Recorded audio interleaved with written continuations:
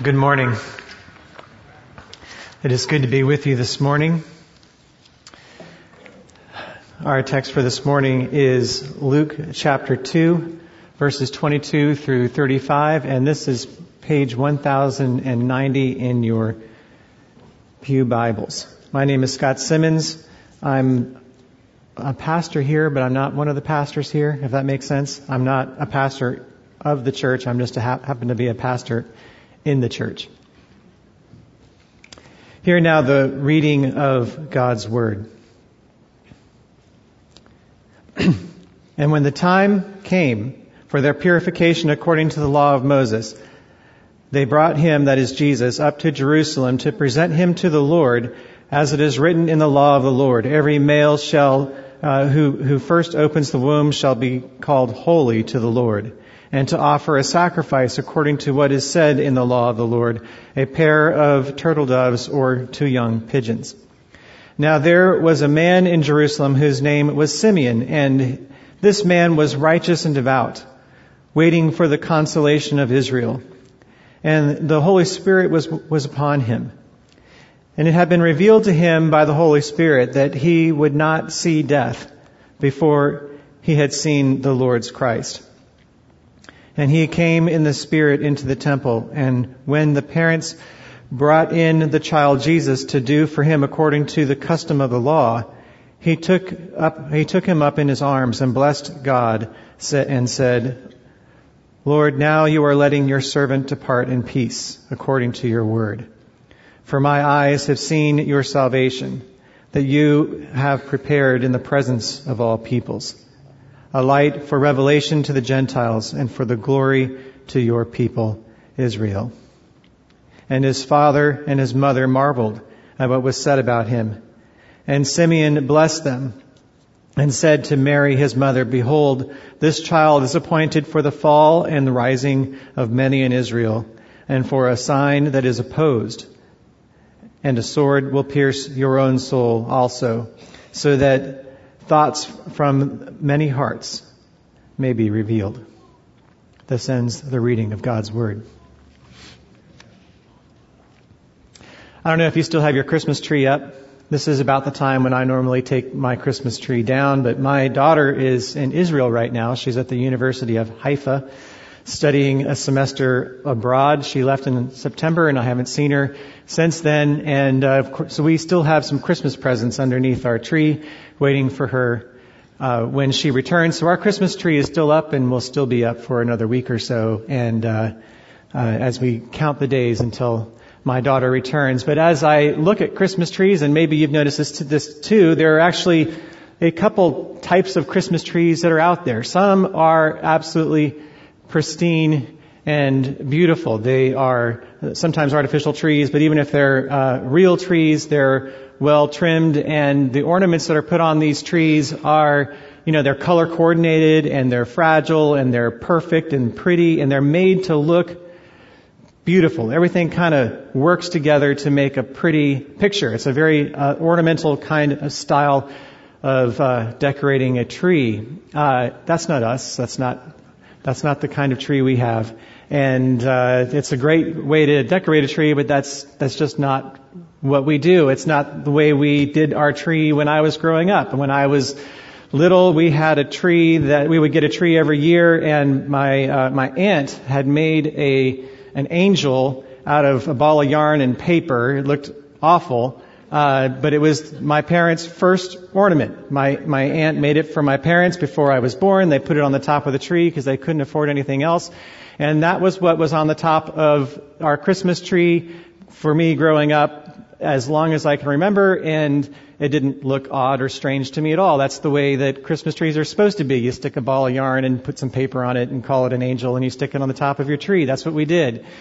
And for us, in our own family growing up, with my kids, we have ornaments that are, they're just, products of the family. We have ornaments that our children made and they bring home, and of various different kinds of quality, and they go on our tree because our kids made them. We have ornaments that are pictures of my kids. We have a picture of my daughter in a snowman that is on our tree. We have a picture of my son with Santa on a stocking that's on our tree. There's gifts that we've received over the years, and they don't match each other. They don't necessarily look great together, but that's not really the point. They are on our tree because they tell stories. They tell stories about our life. And so when we put the tree up and we hang ornaments, when we're not fighting about who gets to put what ornament where, we are telling the stories that go along with these ornaments. We're retelling them in a way that allows us to kind of relive our family's history. And that's really one of the more beautiful moments of the Christmas season for me, is putting up the tree, because we retell the stories. It's part of what binds us together as a family. The ornaments are symbols. They tell the story of our lives. They tell the story of our family. They commemorate the stories of our lives. And that's really the power of symbols in our lives. They aren't just things we do. The rituals that we perform every holiday season, they're not necessarily empty of meaning. They actually have meaning in and of themselves. They bring unity. They bring tradition. They bring things that have meaning in and of themselves to the Christmas season. They ornament our season and allow us to retell the story of our lives. And so this is a story that really hinges on two of these kinds of symbols in Israel's history. The symbols that were to be reenacted with the birth of a child. So in Leviticus chapter 12, Joseph and Mary were required to offer a sacrifice for Mary because she would be unclean after giving birth. And 33 days after, she would have to offer a lamb. But Mary was poor. Her family was poor, so she wouldn't have been able to afford a lamb. So the text says that she was using the part of Leviticus 12 that gave her the opportunity to come with 2 doves or 2 pigeons. And so that's one symbol, one ritual that she would have performed after giving birth to her son. But because Jesus was the firstborn son, she also needed to consecrate Jesus to the temple. And this is Exodus chapter 13. And this was part of the story of Egypt.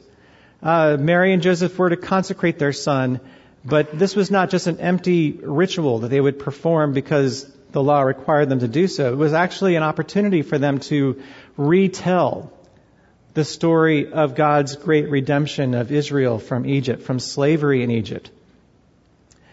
When their firstborn son would the firstborn son of everyone in Israel and everyone in Egypt would be taken, except for the blood of the lamb that would put on the door, and the Spirit would pass over those homes with the blood of the lamb on the door, sparing the child's life. And so this was a memory.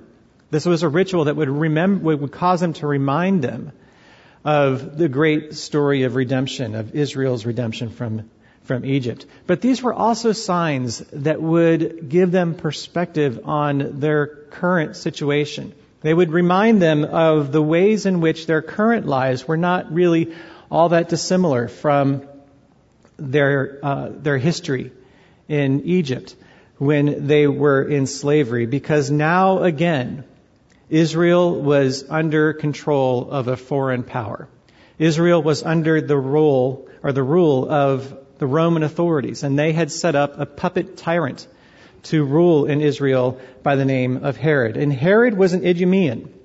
And if you don't know, Idumean is really just the word they used at the time for an Edomite in the Old Testament. And the Edomites were the children of Esau, the brother of Jacob. And in Genesis chapter 25, verse 23, it says of Jacob and Esau, while they were both in Rebekah's womb, 2 nations are in your womb, and 2 peoples from within you shall be divided. The one shall be stronger than the other, and the older shall serve the younger. And here we have an Edomite now reigning over the Israelites. Every pious and devout Jew would see this as an insult against their heritage and against the promises that God had given Israel through Isaac and Rebekah. Edom was supposed to serve Israel. Jacob was supposed to rule over Esau. But now Israel was being governed by an Edomite. And to make matters worse, Herod was a tyrant, not too dissimilar from Pharaoh.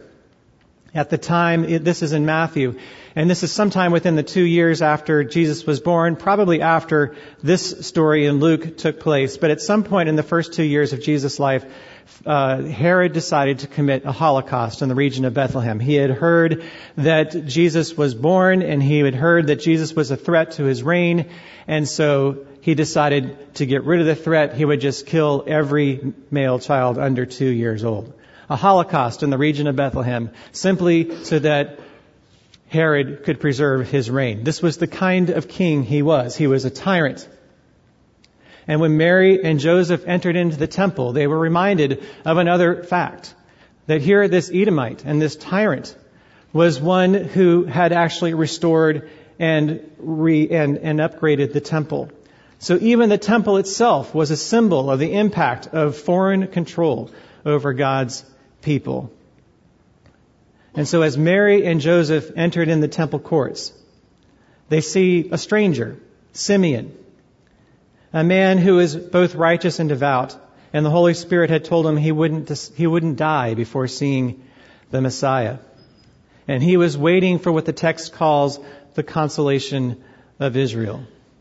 He was waiting for Israel to be comforted, for light to be given into their darkness, so that Israel could be freed from the shackles of Rome, so that Israel could no longer be ruled by an Idumean, but ruled by a son of David. This was the hope that Simeon had. This was the hope that Joseph and Mary had. It was actually the hope that all believers throughout Jerusalem and Judea would have had for the nation of Israel.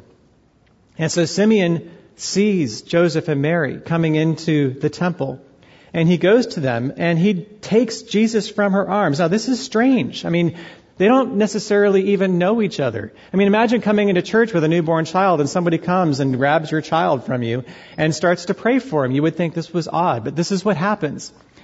Simeon sees Jesus and he sees the salvation of Israel in a little baby. And he can't help himself. And he goes over to him. And he holds this baby in his arms.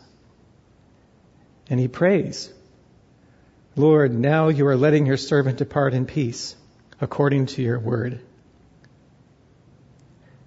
For my eyes have seen your salvation, that you have prepared in the presence of all peoples, a light of revelation to the Gentiles, and for glory of your people, Israel.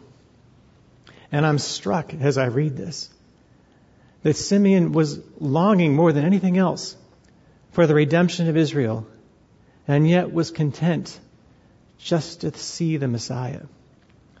As a baby, when he was capable of doing nothing more than giggle in his mother's arms. He didn't need to see the end of the story. He didn't need to see the redemption of Israel come about in history. Just seeing him was enough to say, okay now, Lord, you can take me. I have seen the Messiah. And Jesus didn't look like a king. I mean, he was a peasant. His parents couldn't afford a lamb. They had to use 2 turtle doves or 2 pigeons. But Simeon looks at this child, a peasant child, and sees his Lord and sees his king, and realizes that he can now die in peace because a new future has come. A new light has dawned. And the only way he could have made that conclusion from seeing Jesus, other than by the revelation of the Holy Spirit, is by realizing that Jesus came for a different kind of kingdom. That Jesus didn't come like Pharaoh. Jesus didn't come like Caesar. And he didn't come like Herod. He didn't come in majesty. He came as a peasant child who had no place to lay his head. He was not a majestic king like Caesar or Herod. But Simeon recognized in Jesus a sign that was greater than the both of them. He recognized in Jesus a sign that was greater than the rituals that Mary and Joseph had come to perform in the temple. In fact, greater than the temple itself. In Jesus was the rising and falling of many in Israel. In Jesus was a sign that reveals our hearts. And so he doesn't just give us the light to see in the darkness. He also reveals the darkness in us. A light for revelation to the Gentiles. That we might see the darkness that we're in. That we might be redeemed. And that we might be forgiven. But we have to see the darkness that we're in order for us to see the light and be forgiven. I remember years ago when I was still in Maryland, I had a cavity. I went to the dentist, and the dentist told me I have a cavity. And now, the way things are today, it used to be when you had a cavity, the dentist told you you have a cavity, and they filled it and you went on your way. They told you to floss, they told you to brush. But now they have technology and they can show you a picture of this cavity, and I don't want to see that picture. But they show it to you, they make you look at it, they hold your eyes open, and they make you look at that cavity, and they make you see why it is you need to brush and why it is you need to floss, because your teeth aren't fine, and you need to take better care of your teeth. And I don't want to look at that picture. I didn't want to see it. Just tell me to floss, fix it, and let me believe my teeth are okay. And that's just the way I approach so many things in life. I just want to believe everything's okay. Just tell me what to do. Everything's okay. And that picture made me look at the brokenness of my teeth, made me look at the fact that my teeth really aren't fine, no matter what I want to believe about them. And I have news for you. The world around you, it isn't fine. There is darkness all around us. If you don't believe me, just watch the news. Any day, pick a day. There's darkness all around us. But the darkness isn't just out there committed by other people. The darkness is also in here. The darkness is in us. The darkness is in our hearts.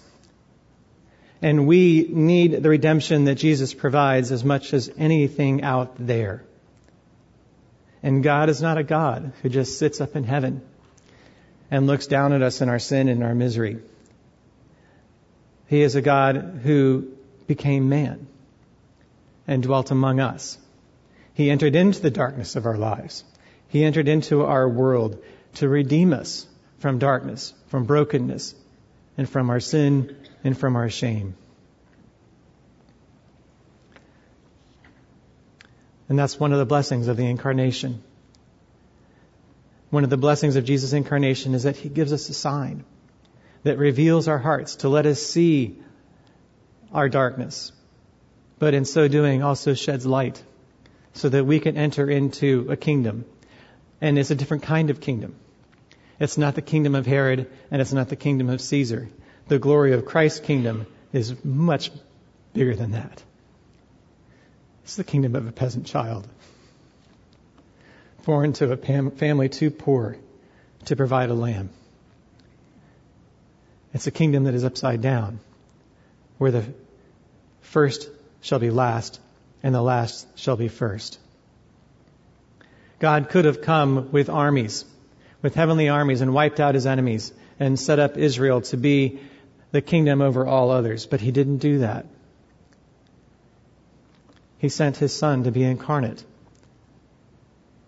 to live in weakness, to live in our misery, to fully obey the law, to die a sinner's death, and to rise again from the dead. And nothing that He did in His life on earth was lived to benefit Himself. Every single moment of Jesus' life was to benefit those who believe in Him. In direct contradiction to the reigns of Caesar and Herod.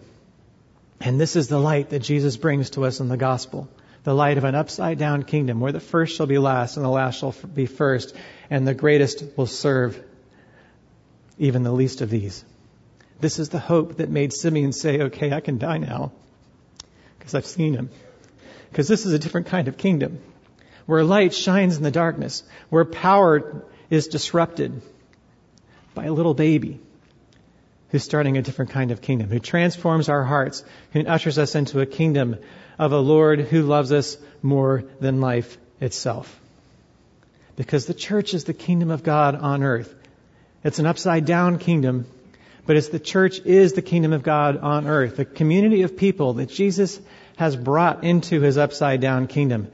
God became man and he lives among us to bring light into our darkness, to bring consolation and peace into our lives, in our sin and our brokenness. And in so doing, he's going to turn our lives upside down as well. It may not be pleasant, but he's going to turn our lives upside down. And this is what we see in the prophecy that Jesus gives and the blessing that he gives in verses 34 and 35. When he says, and his father and his mother marveled at what was said about him. And Simeon blessed them and said to Mary, his mother, behold, this child is appointed for the fall and rising of many in Israel, and for a sign that is opposed, as a sword will pierce your own soul as well, so that the thoughts of many hearts will be revealed.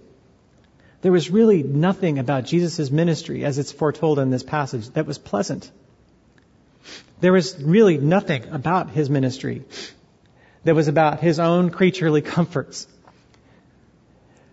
Throughout his entire ministry, he would be opposed by the Jewish establishment. He would be opposed by those who couldn't understand his message. Those who rejected him would fall. Those who received him would rise again. And he was a sign that would be opposed by the political and religious establishment. People would counter in Jesus, and he would reveal their hopes in their hearts, and the hopes that they harbored would be revealed. And even Mary would be pierced by seeing his own suffering and death on a cross.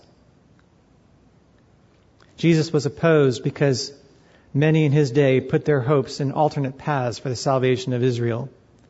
The Pharisees thought that the temple would compromise, or thought that by putting hope in the temple and compromise with the Roman authorities would ensure their safety in Israel. The Pharisees thought that through their legalistic devotion to the law, they would win God's favor, and God would redeem Israel because of their faithfulness. The Zealots thought that through the power of the sword, they could find a king from the son of David and overthrow Rome and bring about a messianic kingdom. And so when they heard Jesus' message, they had one response. We have our temple. We don't need you. We have the law. We don't need you. We have the sword. We don't need you. But there were many in Israel that said, we have nothing. And so we need you. Those that thought they had something rejected him. But those who by God's grace realized that they had nothing accepted him. And we have nothing, which is why we're here. Because we have everything in him. And Simeon looked in the face of Jesus and saw the salvation of Israel. And not just Israel, but Gentiles as well, who would receive the light of revelation. And that's us. That's you and I.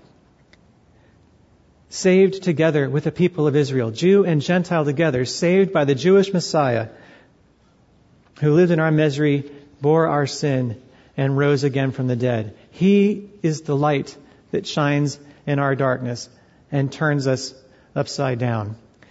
7 years ago, I think it was 7 years ago, we put up our Christmas tree just like we normally do. I didn't realize it at the time, but I was putting up the tree and I put it in its tree stand and it was just a little bit off. I didn't notice it was a little bit off, but it was a little bit off. And we tightened the screws and they should have been a little bit tighter. And we set up the tree and we did our ritual. We put the ornaments on the tree. We did the things that we normally do every Christmas, and then we go on to eat or whatever we're doing. Hours later, there's a crash in our living room. And as I walk back in there, there's pine needles everywhere. The tree is down. The water that was in the stand is all over the floor. Ornaments are broken. The tree is now kind of crushed on one side. And our living room is a mess with pine needles everywhere. Our tree is broken. And at that time in our lives, our family was going through really the darkest time of our life. There were things that our family was going through that are too severe for me even to share here. And as I witnessed that, I remember thinking, that's my family. that my family is fallen, my family is broken. And this is my family, broken on the floor of my living room. But we did the only thing we could do. We took that tree and we stood it up. And we put it in the stand straight. And we tightened up the screws more. And we turned the broken side of the tree towards the wall. And the ornaments that weren't broken, we put back up on the tree. And we cleaned up the mess. We cleaned up the water off of our wood-like substance floor. And we had a Christmas tree again. And if you didn't know about the ornaments that had broken, you wouldn't probably have thought it looked much different. But it really was. Because this tree wasn't falling. This tree was stable. It was strong. And it was going to stand in a way that it couldn't before. And I didn't know it at the time. But that was true of our family too. That God was doing something wonderful. In the midst of our family, He was standing us back up. And we were going to stand and we were going to be strong. And that tree really did symbolize our family. And that tree wasn't the same. And our family wasn't the same. We got turned upside down. And our family will never be the same. But it's better. Because we can see the grace of God. Because now, even in the pain, as we think about those times, even the pain of it all is an ornament to God's grace that we can retell in our family about how God is great, about how God can redeem and how He can turn our lives upside down. And sometimes that's painful, but it's good because our lives are better now than they would have been before.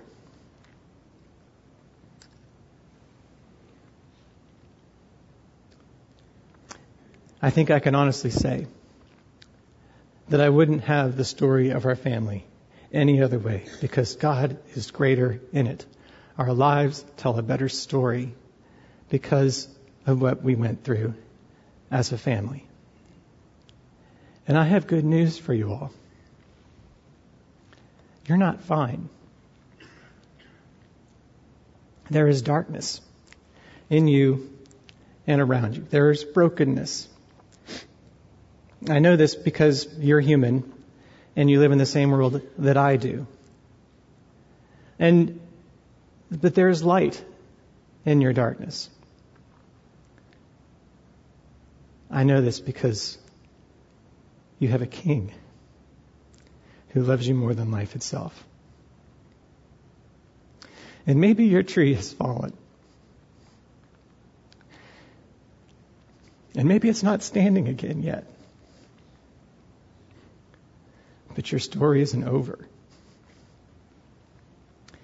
There's grace. That your kingdom, that you're a part of, this upside down kingdom, can turn your life upside down too. And bring healing and renewal and peace. And you have a family here at UPC that can love you through it, whatever it may be. I know this because I had a family here when I went through it. There's no need to hide. There are safe people here that will love you through whatever you might be going through. And so let me ask you a question. What does darkness look like in your life? Where is your tree broken? And how can Jesus Christ be the light that brings light into that darkness? To turn your life upside down, as painful as that process might be, so that you can see the grace of God in the midst of it. Because the end product of the gospel is an end to suffering. not just forgiveness. It's an end to suffering, to live with Him in a new heavens and a new earth. And that future doesn't come without a cost. And Jesus loved us enough to pay it. And so it is true what Paul said of Jesus in 2 Corinthians chapter 8, verse 9. For you know the grace of our Lord Jesus Christ, that though He was rich, yet for your sake He became poor, that you, through His poverty, might become rich.